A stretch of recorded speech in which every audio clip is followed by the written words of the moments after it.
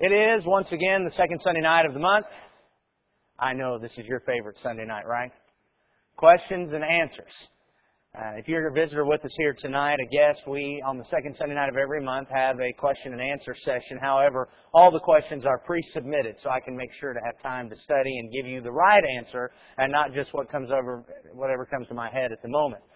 And so, some Sundays we deal with several questions at a time, and other Sunday nights we can only take care of one question. And tonight we're only going to be taking care of one because this is a rather complex question and probably is going to take an entire lesson to be able to deal with it. Our question tonight is, what does the Bible mean by blasphemy against the Holy Spirit, and why is this sin unpardonable?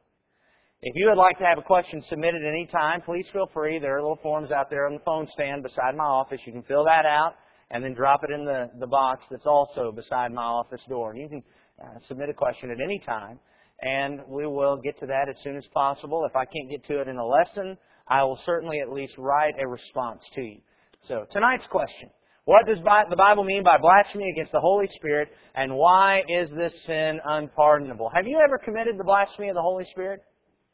Have you ever been worried that you might have committed blasphemy against the Holy Spirit? I've run into numerous people that have been concerned that they might have accidentally along the way committed this unforgivable sin. And they're worried about if they can be forgiven for the things that they have done. And so there seems to be a lot of question regarding this issue. I hope tonight I can help you draw closer to understanding what the Bible means when it says blasphemy against the Holy Spirit. I recognize that tonight's lesson is not going to be a definitive treatise on this topic, and I hope that you will recognize that as well. This is my belief based on my study, and some may disagree. If so, feel free to let's talk about it afterwards. But I think I'm right. I think I'm on the right track, and I hope that when we're done tonight, we can all say that we've at least gotten a little bit closer to the answer regarding what Jesus meant when He talked about blasphemy against the Holy Spirit. And so that's what we're going to do. Of course, the passages that mention this sin, Matthew chapter 12. Matthew chapter 12, beginning at verse 31. In Matthew chapter 12 and verse 31, Jesus said, "Therefore I say to you, any sin and blasphemy shall be forgiven people, but blasphemy against the Spirit shall not be forgiven. Whoever speaks a word against the Son of Man, it shall be forgiven him. But whoever speaks against the Holy Spirit, it shall not be forgiven him, either in this age or in the age to come." And then we can find in the book of Mark, chapter 3. In the book of Mark, chapter 3 and verse 28. In Mark chapter 3 and verse 28, again Jesus is speaking. He says, "Truly I say to you, all sins shall be forgiven the sons of men, and whatever blasphemies they utter. But whoever blasphemes against the Holy Spirit never has forgiveness, but is guilty of an eternal sin." And one more passage in Luke chapter 12 and verse 10. Luke chapter 12 and verse 10. Jesus again speaking. "Everyone who speaks a word against the Son of Man, it will be forgiven him. But he who blasphemes against the Holy Spirit, it will not be forgiven him." What does this mean? As we go through the lesson tonight, what we're going to do is begin by dispelling some mistaken assumptions that a lot of people make about these passages. Then I'm going to explain to you some things that I'm pretty certain blasphemy of the Holy Spirit is not. And having narrowed the playing field down, we're going to talk about what I believe blasphemy of the Holy Spirit is. And so we're going to begin by looking at two mistaken assumptions. I've talked with lots of people about this. I've read some commentaries and I've looked at numerous sermon outlines. And as I've talked with folks and looked back at the text, I have recognized that, well, there are just some assumptions that are often made about this text. And the only way we're ever going to be able to come to the truth about these verses is if we get rid of those assumptions that are not supported by the text. Now, I'm going to warn you that this is probably going to be a little bit shocking, because many of us here tonight have probably made these assumptions as we've looked at these texts. But let me just share them with you. Assumption number one. Many assume that Jesus accused the Pharisees of committing blasphemy against the Holy Spirit. And because they have assumed that Jesus accused them of that, they have then turned around and defined blasphemy of the Holy Spirit in a certain way based on that. However, I assure you, we just read all three texts, and in not a single one of them does Jesus accuse the Pharisees. Not a single one of them will you find, read it backwards, forwards, upside down, or standing on your head, and you will not find in any of those verses where Jesus says, Pharisees, you have committed blasphemy of the Holy Spirit. That is an assumption that we often bring into these texts. It's typically made simply because we know that in two of them, in Matthew chapter 12 and in Mark chapter 3, Jesus made these comments about blasphemy of the Holy Spirit in response to the Pharisees. They had made some comment about Jesus casting out the demons by the power of Beelzebub. And then He responds to them, and part of His response are these statements about blasphemy of the Holy Spirit. But I want you to consider three reasons why it doesn't make sense that Jesus is accusing the Pharisees of blasphemy of the Holy Spirit. First, go back to the Matthew passage. Reason number one, we can look in Matthew chapter 12, and we find in verses 31 and 32, keep in mind that these aren't the beginning of His response. He actually began His response to the Pharisees. They said in verse 24, this man casts out demons only by Beelzebul, the ruler of the demons. And knowing their thoughts, Jesus said to them, and in verse 25, He begins talking, and He doesn't get to this blasphemy stuff until verse 31. He says to you, therefore I say to you, any sin and blasphemy shall be forgiven people, but blasphemy against the Spirit shall not be forgiven. Whoever speaks a word against the Son of Man, it shall be forgiven him, but whoever speaks against the Holy Spirit, it shall not be forgiven him, either in this age or the age to come. We also find in Mark chapter 3, and we're going to read these several times tonight. I hope you don't get tired of reading these same verses over and over again, but because we've got to get them locked in our mind what is actually said here. Mark chapter 3, verse 28, truly I say to you, all sins shall be forgiven the sons of men, and whatever blasphemies they utter, but whoever blasphemes against the Holy Spirit never has forgiveness, but is guilty of an eternal sin. I want you to notice that blasphemy against the Holy Spirit is not the first blasphemy Jesus talks about. He actually mentions other blasphemies first. Blasphemy against the Son of Man. You see that in both of those passages. Blasphemy of the Holy Spirit is the second thing He mentions. He mentions another blasphemy first. Brethren, my contention is that it makes a lot more sense that if Jesus is directly responding to what the Pharisees have just said, that the first blasphemy He mentions is the one they've done. And instead of accusing them of this great, awful sin, He's pointing out to them, okay, because think about what they say. They said, against the Son of Man, you cast out demons by Beelzebul. And so He's offering them a warning, saying to them, every blasphemy will be forgiven. But don't commit blasphemy against the Spirit. Don't take it a step further. The second thing, often folks believe that this is in response or accusing the Pharisees, because in Mark chapter 3 and verse 30 it says, because they were saying He has an unclean spirit. Typically that is just applied to those last two verses in our minds, but that's not the case here. I want you to notice that again applies to this entire response, which for Jesus began way back up in verse 24, verse 23. And the entire response is given because they said He casts out demons by the power of Beelzebul. It's not just this last statement about blasphemy of the Holy Spirit. And that's what folks often do. They come down here and say, oh, verse 29, blasphemy against the Holy Spirit. Well, He said that because they were saying He has an unclean spirit. No, He said this whole two paragraphs because they said Jesus has an unclean spirit. But I want you to notice again, who did they say had the unclean spirit? Jesus. Who are they speaking against? Jesus. Jesus had just said any blasphemy and sin will be forgiven. Blasphemy against the Son of Man will be forgiven. But blasphemy against the Holy Spirit will not.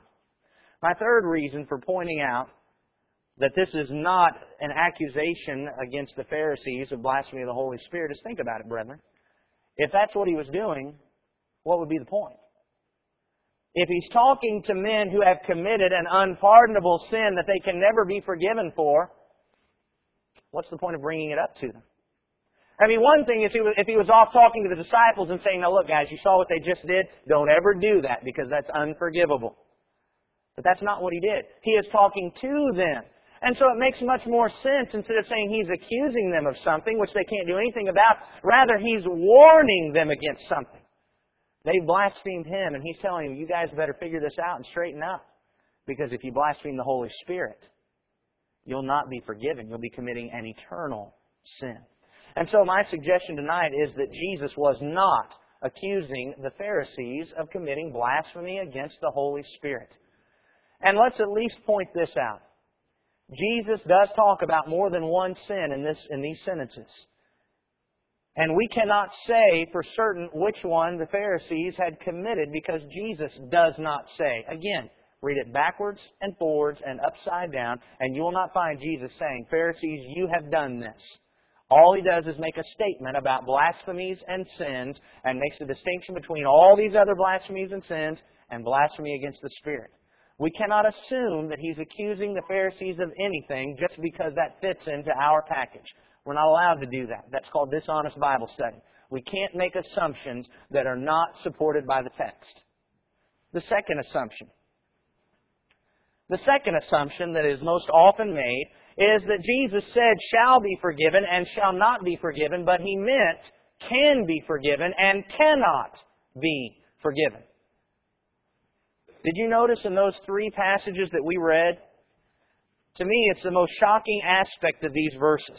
Look at it again. Matthew chapter 12 and verse 31.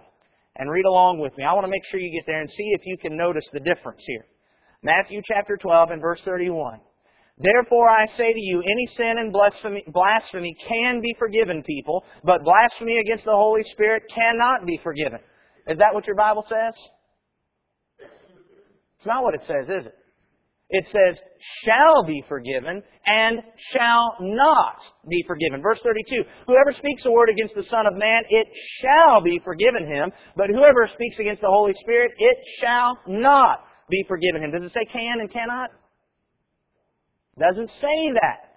But one of the amazing things that we do when we come to this text, without even realizing it half the time, we actually change these words. And we believe what He's saying is can and cannot. But that is not what He said. We need to understand that Bible words are important. We learn that from passages like Matthew chapter 22. Matthew chapter 22. And about verse 32. In Matthew chapter 22 and verse 32, remember the Sadducees had come to Jesus and said, this woman was married and her husband died, and so she married the brother to raise up seed, and he died without seed. And on through 7, which one is she going to be married to in the resurrection? You see, because they didn't believe in a resurrection. And so Jesus said to them in Matthew chapter 22 and verse 32, I am the God of Abraham, and the God of Isaac, and the God of Jacob. He said, you guys should have noticed this passage in the Bible. I am. And his whole point is that God used the present tense. He said, I am and not I was. Is the Bible word important? Can we switch that word and make it mean something? No. He said the fact that it says I am and not I was demonstrates that there's a resurrection. Look in Galatians 3:16. In Galatians chapter 3 and verse 16. In Galatians chapter 3 and verse 16, Paul says, now the promises were spoken to Abraham and to his seed. He does not say, and to seeds, as referring to many, but rather to one, and to your seed, that is Christ. Paul demonstrates the word that was used is important. He used the singular, not the plural. Are we allowed to just change the meaning of the word just because it doesn't fit with what we want? No. Paul says the word was important. And I suggest the same thing here. We're not allowed to just change the meanings of the words just because they don't fit with what we think Jesus is talking about. Just because it challenges us and shocks us, because frankly it's shocking when Jesus said every sin in the world will be forgiven except just this one that will not be forgiven. Now that's pretty amazing, isn't it? I mean, that's going to cause you thought the passage was hard when you thought it said can and cannot. Think about how difficult it is when you look at what it really says. What does it mean? We've got to dispel these mistaken assumptions, otherwise we're not ever going to get to the real meaning of it. And so now let's ask some questions. Considering now that we've removed these mistaken assumptions, let's think about some things that the blasphemy of the Holy Spirit is not. And my reasons why I'm pretty certain that it's not. The very first thing is blasphemy of the Holy Spirit is not a sin for which we might seek forgiveness for which we might repent and beg and plead that God will forgive us, but He just won't do it. Now, there are people who believe that. Let me read something to you. I have a correspondence in my files. I had a discussion about this in the congregation several years ago, and one of the sisters there gave me a note. And here's what she said. Those who spoke against the Holy Ghost during Christ's ministry, during the Mosaical age, and continue to do so, these persons soon found themselves in the Christian age, dispensation. If they sought forgiveness, they could not receive it. Did you catch that last sentence? If they sought forgiveness, they could not receive it. The sister and I had quite a bit of discussion about it. Fortunately, she didn't believe we could actually commit this sin anymore, and so this wasn't something we were going to divide over, but it was just something that I was just shocked. But there are brethren that believe there is a sin that at least at some time could have been committed, and you could beg and plead and ask for forgiveness, but Jesus was saying it cannot be forgiven no matter how much you ask for it. But brethren, I want us to realize that flies in the face of the entire teaching of the Bible. Do you remember one of our rules of Bible study? Every passage that we read and study has got to fit within the greater context of the Bible. And we can't take one passage just because it's difficult and make it change other passages in the Scripture. Look at Ezekiel chapter 18 and verse 23. In Ezekiel chapter 18 and verse 23, all the way back in the Old Testament, God is telling us about His nature and what He thinks about sin and His outlook toward it. In Ezekiel 18:23, it says, God said, "Do I have any pleasure in the death of the wicked? Declares the Lord God. Rather than that he should turn from his ways and live." There are no exceptions here, but there's this one sin that's just so bad that I take pleasure in his death and I'm not going to let him turn away. He says, I don't have any pleasure in the death of the wicked. I want them all to turn and come to repentance. We might look in 1 John chapter 1 and verse 9.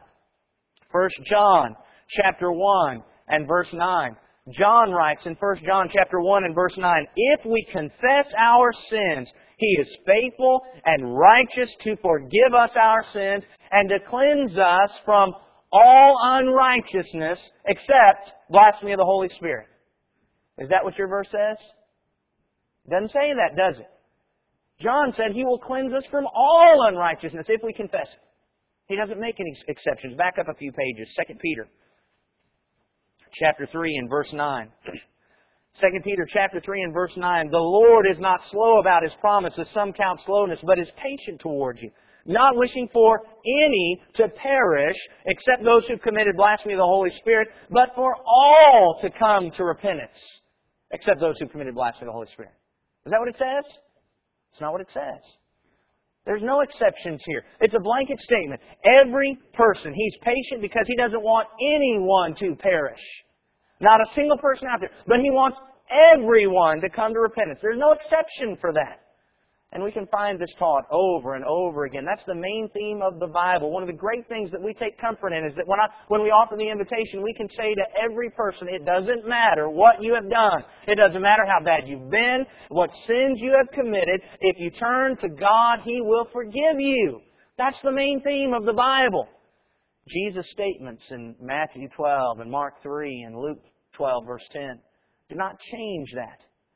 We've got to see how does this fit. And so, the thing that we need to understand is that the blasphemy of the Holy Spirit is not a sin for which we might seek forgiveness but never be able to receive it. The second thing that we need to recognize about this is that the blasphemy of the Holy Spirit is not a momentary action which forever consigns a person's soul to hell no matter what. Now that may sound the same as the last one, but the point I'm trying to get at here is the idea of a momentary action. You see, when we read this, we think about it in the form of all other sins. The way we think about, I committed a sin in that moment. I lusted, or I cursed, or I lied, or I stole, or whatever. I murdered, whatever. Just in those few moments, I committed a sin. But when we look at the three passages that describe blasphemy of the Holy Spirit, what we find within their context is that Jesus is not talking about a momentary action. Look in Luke chapter 12. Matthew chapter 12 and Mark chapter 3 are parallel passages that were mentioned that are different descriptions of the same event as Jesus was talking to the Pharisees. But Luke chapter 12 says the same thing, but it was said at a different time. And we find a different context there. And notice, as we compare and contrast these contexts, what Luke chapter 12 and verse 10 demonstrates to us. In Luke chapter 12, let's back up to verse 8. In Luke chapter 12 and verse 8, Jesus was saying, "And I say to you, everyone who confesses me before men, the Son of Man will confess him also before the angels of God. But he who denies me before men will be denied before the angels of God." Now, in these two passages, in these two verses, when Jesus talks about confessing Him and denying Him, is He talking about something that occurs in just a moment? I don't believe He is. Because if He was talking about something that occurred just at one moment, which of those statements would apply to the Apostle Paul? Because didn't the Apostle Paul deny Jesus?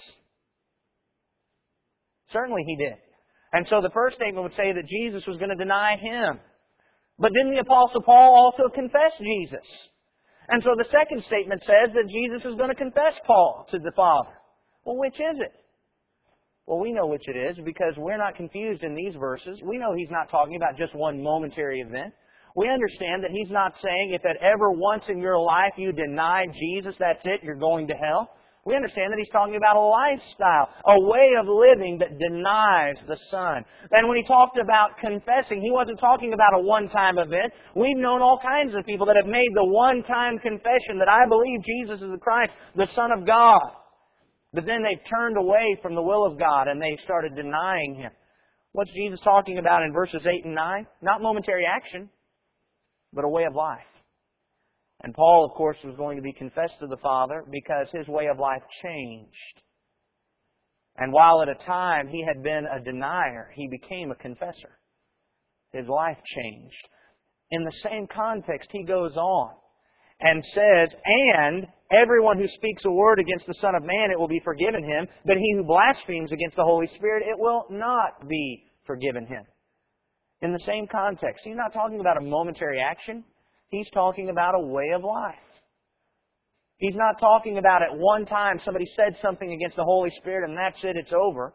He's talking about somebody who, as a way of life, rejected the Holy Spirit. But interestingly, he said that here you've got folks that reject the Son of Man. That'll be forgiven. They reject the Holy Spirit. That won't. That's still quite confusing, don't you think? So let's move on, and hopefully now we've narrowed the playing field down. We've gotten rid of some mistaken assumptions. We've looked at some things that it can't be because that doesn't fit within the big picture of the Bible. Let's now look at what it is. What is blasphemy against the Holy Spirit? The very first thing that we need to recognize, if we're going to answer this question, is let's just break down the phrase, blasphemy against the Holy Spirit. What's the Holy Spirit? Look in John chapter 16. John chapter 16. In John chapter 16 and verse 7, John 16, beginning at verse 7, Jesus, speaking to His apostles, preparing them for His departure, says, "But I tell you the truth. It's to your advantage that I go away. For if I do not go away, the Helper will not come to you. But if I go, I will send Him to you. And He, when He comes, will convict the world concerning sin and righteousness and judgment." Concerning sin, because they don't believe me. Concerning righteousness, because I go to the Father and you no longer see me. Concerning judgment, because the ruler of this world has been judged. I have many more things to say to you, but you can't bear them now. But when He, the Spirit of truth, comes, He'll guide you into all the truth. For He'll not speak on His own initiative, but whatever He hears, He will speak. And He will disclose to you what is to come. He'll glorify me, for He'll take of mine and will disclose it to you. All things that the Father has are mine. Therefore I said that He takes of mine and will disclose it to you. The Holy Spirit was the one who was coming and was going to convict the world of sin, of righteousness, and judgment. Further, He was going to come and He was going to guide the apostles into all truth. That's the Holy Spirit's job. That's what He does. Convicting the world of sin, judgment, and righteousness. Did you notice? Isn't this interesting? He said, now the Holy Spirit's going to convict them of sin because they don't believe me. Now, doesn't that just kind of go along with what Jesus already said? Now, they're committing blasphemy against me. That'll be forgiven, but don't commit blasphemy against the Spirit. Just keep that tucked away in the back of your mind. They're not believing me, but the Spirit will come and convict them. Some of them, anyway. But then we find that the Holy Spirit is going to be the one that reveals to the apostles all the truth. And so we learn that the Holy Spirit is the agent by which we learn God's plan for our forgiveness. He's the one that came in and revealed to the apostles and prophets what needed to be recorded so that we would know how to serve God. Hebrews chapter 2. Hebrews chapter 2. Beginning at verse 2. For if the word spoken through angels proved unalterable, and every transgression and disobedience received a just penalty, how will we escape if we neglect so great a salvation? After it was at first spoken through the Lord, it was confirmed to us by those who heard, God also testifying with them, both by signs and wonders and by various miracles and by gifts of the Holy Spirit, according to His own will. The Holy Spirit was coming in to testify with the miraculous gifts that what the apostles and prophets were teaching were in fact God's Word. And the Hebrew writer says, how shall we escape if we neglect so great a salvation? If we neglect what the Spirit has revealed, how shall we be saved? We won't be. That sounds like we won't be forgiven, doesn't it? Sounds a lot like what Jesus said. If we blaspheme the Spirit, we won't be forgiven. This writer says if we neglect the testimony that's coming through the Holy Spirit, we won't be forgiven. We'll be neglecting so great a salvation. 2 Peter chapter 1, verses 20 and 21. 2 Peter chapter 1, verses 20 and 21. But know this first of all, that no prophecy of Scripture is a matter of one's own interpretation, for no prophecy was ever made by an act of human will, but men moved by the Holy Spirit spoke from God. Where do we get this? We got it from the Holy Spirit. And this is what we're supposed to follow if we want to have salvation. The Holy Spirit is the agent by which we learn how to serve God and by which we learn God's plan for forgiveness. What's blasphemy? Well, we can look the word blasphemy up in the dictionary and we find that blasphemy means profane or mocking speech, writing, or action concerning God or anything regarded as sacred. I want you to notice that blasphemy is not just about words, whether written or spoken, but it's also about action. It's also something that we do. Blasphemy is not just things we say, but it's the way we live, and it's the way we act, and it's an insulting or disregarding or neglecting of the Holy Spirit. Now remember what we found out in Luke chapter 12? We'll go back over there. Luke chapter 12 and verse 10. Remember beginning at verse 8, I say to you, everyone who confesses me before men, the Son of Man will confess him also before the angels of God. But he who denies me before men will be denied before the angels of God. And everyone who speaks a word against the Son of Man, it will be forgiven him. But he who blasphemes against the Holy Spirit, it will not be forgiven him. When we're talking about profane or mocking speech, writing, or action concerning God or anything sacred, we're talking about a way of life that mocks or profanes, treats as unholy God's things, specifically the Holy Spirit, the agent by which we have learned the truth. We also find, when we consider the context in Matthew chapter 12, flip back over there again. Matthew chapter 12. Wouldn't it be nice if you had a Bible that had those three passages just right next to each other? Verse 31 is where he starts talking about this, but notice verse 30. Just before he mentions the blasphemy against him and blasphemy against the Spirit, he says in verse 30, he who is not with me is against me, and he who does not gather with me scatters. And so what we learn from the context here is that when Jesus talks about this, He's not just talking necessarily about an active action against the Spirit, but even just a neglectful action. Something that says, well, it's not that important, I'm not going to worry about it. The person may never say anything major against the Holy Spirit. It may not be somebody who rises up and persecutes actively God's people or argues actively against the Word of God, but if they just say, I'm not too worried about that, and neglect it. They're not gathering together, they're scattering. They're not with Him, they're against Him. And so what we have here, as we consider blasphemy of the Holy Spirit, as we tie these two things together, we recognize that blasphemy of the Holy Spirit is a lifestyle of rejecting the Spirit and His revelation regarding forgiveness. It's not just some one-time action. It's not at some point you got really upset and really discouraged and really doubtful and said something insane against God. It's the fact that as a way of life, you have turned your back on God's Word and on His will, and you have treated profanely and mockingly, whether actively or passively, the will of God that was revealed by the Holy Spirit. And you turned your back on it. And you just left it there. That's blasphemy of the Holy Spirit. Why is it unforgivable? Why is it unpardonable? Well, brethren, because by default, if we are turning our backs on the only avenue of forgiveness, guess what? We will not be forgiven. And so by default, it is unforgivable because it is a lifestyle that neglects so great a salvation. See how it all fits together? And so we ask, well, why did Jesus say that all those other sins would be forgiven, but this one would not? I believe that He was demonstrating the distinction between those who are going to be in hell forever and those who are going to be in heaven. He was pointing out to us that the difference between those in hell and those in heaven is not going to be that those in hell murdered and committed adultery and lied and cheated and stealed, and those in heaven did not. In fact, we can look at 1 Corinthians chapter 6, beginning at verse 9. 1 Corinthians chapter 6. Beginning at verse 9, Paul said, "Do you not know that the unrighteous will not inherit the kingdom of God?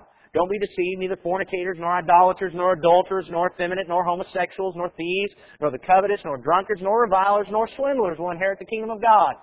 Such were some of you. But you were washed, you were sanctified, you were justified in the name of the Lord Jesus Christ and in the Spirit of God." Do you see this? There are going to be some homosexuals in heaven. There's going to be some who have been covetous and drunkard and revilers and swindlers. They're going to be in heaven. Why? Because they accepted God's forgiveness. When the Spirit convicted them of sin through the Word, they believed. When the Spirit convicted them of righteousness, they believed. When He convicted them of judgment, they believed. And because of that, we're separated and go to heaven. What's the difference between those in hell and heaven? It's not that those in hell are sinners and those in heaven are not. It's the fact that those in heaven accepted and honored the Holy Spirit and His revelation. And those in hell profaned and mocked it and neglected it. And so Jesus said, every sin will be forgiven, but this one won't. Why? Because they're neglecting salvation. Of course they're not going to be forgiven. By default. I want you to think about a couple of other passages that actually support this same idea. In Hosea chapter 4, verse 6, all the way back in the Old Testament, Hosea chapter 4 and verse 6, we find a passage that says very much the same thing, though with different words. In Hosea chapter 4 and verse 6, God said, "My people are destroyed for lack of knowledge. Because you have rejected knowledge, I also will reject you from being my priest. Since you have forgotten the law of your God, I also will forget your children." Do you see what this passage is saying? They were destroyed because they lacked knowledge. They had rejected the very thing by which they could serve the Lord, and so God said, "I'm going to reject you." By default, they could not be priests. By default, they could not be God's children because they had rejected the very thing that would allow them to do that. They had forgotten the law of God, which of course was revealed by the Holy Spirit. And one more passage. Look in Hebrews chapter 10. Hebrews chapter 10. Beginning at verse 26. In Hebrews chapter 10 and verse 26, the Hebrew writer says, in Hebrews 10 and verse 26, "If we go on sinning willfully after receiving the knowledge of the truth, there no longer remains a sacrifice for sins, but a terrifying expectation of judgment and the fury of a fire which will consume the adversaries. Anyone who has set aside the law of Moses dies without mercy on the testimony of 2 or 3 witnesses. How much severer punishment do you think he'll deserve who has trampled underfoot the Son of God and has regarded as unclean the blood of the covenant by which he was sanctified and has insulted the Spirit of grace? For we know Him who said, 'Vengeance is mine, I will repay.' And again, the Lord will judge His people." It's a terrifying thing to fall into the hands of the living God. What's wrong with these folks? They've continued sinning willfully. It's not the fact that somewhere along the line they did something one time really awful. It's the fact that they've continued in this lifestyle of sin. Turning their back on God, not turning their back on sin. And I want you to notice how he describes it. It says not only that they've trampled underfoot the Son of God, not only have they regarded as unclean the blood of the covenant, but notice they've also, when they've done this, insulted the Spirit of grace. Do you see that? Doesn't that sound like what we've got here about blasphemy, profane or mocking speech, insulting the Spirit? How do we do it? By continuing in sin instead of submitting to what God has said. By continuing willfully in sin. We're not talking about one time having submitted to sin and then turning to the Lord and asking for forgiveness. We're talking about folks who are regarding sin in their heart and hiding it there and continuing in it willfully. And they've trampled underfoot the Son of God. Why? They've insulted the Spirit of grace. Why? Because they've turned their backs on Him. They've neglected the salvation. They've neglected the only avenue of forgiveness. And so the Hebrew writer says all they have left is a certain terrifying expectation. Why? Because that sin won't be forgiven. There's no hope for that. You're neglecting the very thing. I find it very interesting. As we look in Hebrews chapter 10, he says, verse 26, there no longer remains a sacrifice for sins. What was his point there? His point was that Jesus has already come. They rejected Him. The Spirit has now given His revelation. That's it. If you don't accept that, there's nothing else out there for you. If you can't accept this, you're lost. And you'll be lost. And you'll never be forgiven. Because there's nothing else coming. And so when we think about that, we can see why He warned the Pharisees. He said, this blasphemy against me will be forgiven. Don't blaspheme the Holy Spirit, because that's it. You reject that too, and it's over. That's why I said to the apostles, He's coming in, and He'll convict the world of sin, because they didn't believe me. So they've got one more shot. The Spirit's going to come, and they can believe Him. But if they reject Him too, that's it. It's over. Nothing else is coming. So as we conclude all this and wrap it up, what do we find? We find that blasphemy of the Holy Spirit is not some one-time momentary action. As long as you are alive tonight, you haven't yet committed this sin such that you're going to go to hell and there's nothing you can do about it. It's rather a lifestyle of rejecting and profaning and mocking with the Holy Spirit and His work. It's turning your back on the only avenue we have of forgiveness. The only source where we can go and learn how to be forgiven. It's profaning and mocking it and casting it aside. And that won't be forgiven. Everything else will be forgiven. Doesn't matter what you've done. God will forgive you if you accept what the Holy Spirit has revealed and submit to it. Obey it. Don't continue sinning willfully, trampling underfoot the Son of God, disregarding the blood of the covenant, and insulting the Spirit of grace. Submit to God, and you won't have committed the blasphemy of the Holy Spirit.